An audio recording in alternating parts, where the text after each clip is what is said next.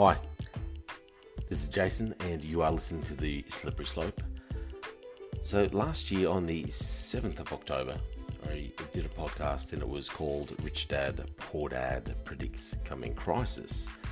And in the podcast I was discussing the Evergrande collapse, that's the large real estate company in China, and also the coming global supply chain issues.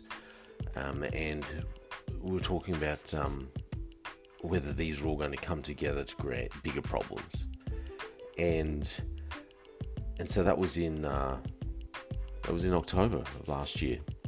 And so on the 10th of January 2022, another episode that I did is called "Is China Heading for a Financial Collapse?" Because the financial experts have been warning that China is heading for a financial collapse. And I also discussed how Bible prophecy teachers have been teaching that China is not spoken of in end times prophecy as being a superpower, which now brings me to an article that I'd like to go through. And I think it's really forecasting where China is going to. The article is released on news.com.au finance section, and it's titled "Bizarre Property Deals Expose China's Looming Risk as Real Estate Crash Escalates." And it was authored by Alexis Carey. So the article goes on to say, as China's property crisis escalates, attention is turning to a bizarre strategy which involves local governments selling off land to themselves. For years now, China has made headlines for its use of controversial funding tools known as local government financing vehicles, or LGFVs. So the LGFVs standing for Local Government Financing Vehicles, which rose to prominence after the 2008 financial crisis. And we all remember that, I'm sure.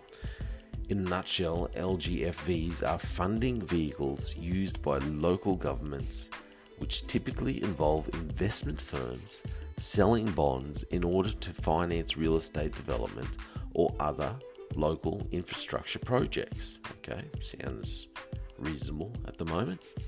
It sounds complicated, the article goes on to say, but essentially means local governments are selling off land to themselves in order to free up cash.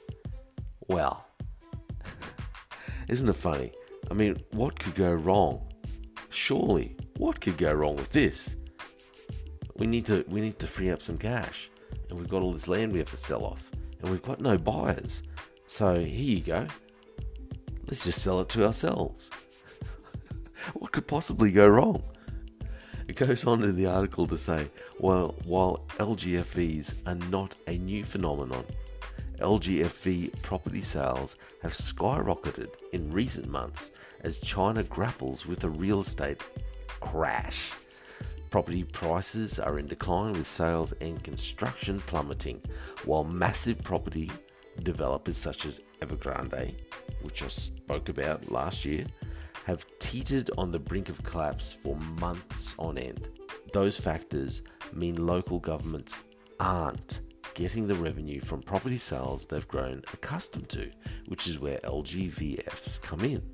In fact, LGVFs have now become the biggest buyers of land for development, eclipsing sales from developers as more and more are engulfed by debt crisis. So LGVFs, which basically means that they're just buying all the property themselves, they're kind of building a Ponzi scheme and using themselves. That's a weird strategy. I really can't wrap my head around the strategy and how it works, but I'll continue on. Obviously, these people are a lot smarter than I am. They can build a Ponzi scheme and ruin themselves. Oh, God. Anyway, continuing on. But it's a risky strategy, with experts growing increasingly concerned by both the volume of LGFVs and the levels of debt being accumulated. While there are no official figures on the total amount of the debt, as it is kept off a government's official balance sheet. This is so-called hidden debt, is believed to represent a huge proportion of China's GDP. In 2020, for example, the International Monetary Fund suggested China's LGFV debt was about 39 trillion yuan, which is approximately 8.68 trillion Australian dollars, while Goldman Sachs Group Incorporated figures is even higher, and it stands at 53 trillion yuan, which is approximately 11.8 trillion Australian dollars. So the $11.8 trillion is a sum that's more than half of China's GDP. So no wonder why they're saying that they could be in trouble. More than half of their GDP is debt. In other words, as scary as the US 300 billion or 422 billion Australian the Evergrande story might be, Xi's government has much bigger problems on its hands. Forbes' William Pesek wrote of China's growing LGFV problem last year. According to Bloomberg, the LGFVs have been a looming risk in China's credit market for years.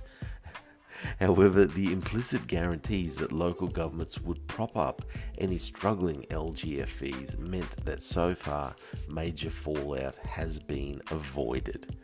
But the publication explains that risks are rising. Well, no joke. Now, with LGFVs buying land in record volumes at the same time as prices are crashing, means governments aren't getting the same bang for their buck as they once did. That's because they're using their right hand to buy the property. So they're using their right hand to buy the property while telling their left hand that they've got all this money, that they're all good because someone else is buying all the property, and that's freeing up all this cash. But it's really only the other side of the same body that's buying the land. That makes no sense. Oh, crikey. Okay, continuing on. With developers also hitting the pause button on construction projects, there are growing fears that LGFVs could end up with vacant lots of land. Meanwhile, the LGFVs are also facing risks of their own as Beijing looks to clamp down on debt that's not on government balance sheets. Bloomberg explains, adding that at least 5 state banks have introduced new restrictions on loans to some LGFVs. You can see this is going to go wrong for some individuals. There's going to be some high-ranking government officials or these local governments in China are going to be facing the death penalty from the state government. They are going to. You can see this is all going to go wrong. There's going to be some scapegoats here. Mark my words. Continuing on, in late October 2021, the Institute of Advanced Research at the Shanghai University of Finance and Economics revealed that 5.82 trillion yuan, which is 1.3 billion Australian, LGFV debt would soon mature, meaning local governments could be on borrowed time. At present, many local governments can only continue to roll over their debts by borrowing the new to repay the old. But this is just drinking poison to quench their thirst. No joke. They've ended it with, this is just drinking poison to quench their thirst. It's not a long-term solution, the report says. Well, talk about pointing out the flippin' obvious. They're borrowing to repay debt. So just borrowing you to repay old debt. My goodness. So like I said, I've already done several podcasts talking about the looming financial crisis in China. And I believe that we are seeing the beginning of the end for China. We're seeing a financial collapse. Now, probably the more concerning thing about a financial collapse is I personally don't think that China will just have some massive financial collapse and then will just slowly disappear. I think they'll bring down as many others as they can, which is why, for just my personal opinion, okay, I've got nothing to back this up, but I really think that there's a possibility that China would use Taiwan as a distraction from their financial woes. I mean, they wouldn't be the first country to do that, to use a war to distract everyone else from the things that are really happening back home. Heaven forbid. Oh, look, China is in trouble. Okay, they've got these financial woes, all these property developers, the real estate bubble is just collapsing, and they're continually doing these incursions into Taiwan airspace on a daily basis. They're starting to beat the drums of war. Then you've got Russia over there on the Ukraine border. It looks like they're beating the drums of war as well. Where are we heading in this world? What are we about to see happen? I think 2022 is going to be a very interesting year, and I think we are going to see some, how would you describe it? Just some outlandish, outrageous events playing out before our eyes. It's not going to surprise me if we see the complete implosion of China and possibly war between China, America, maybe China, Taiwan, Japan. Who knows what's going to happen?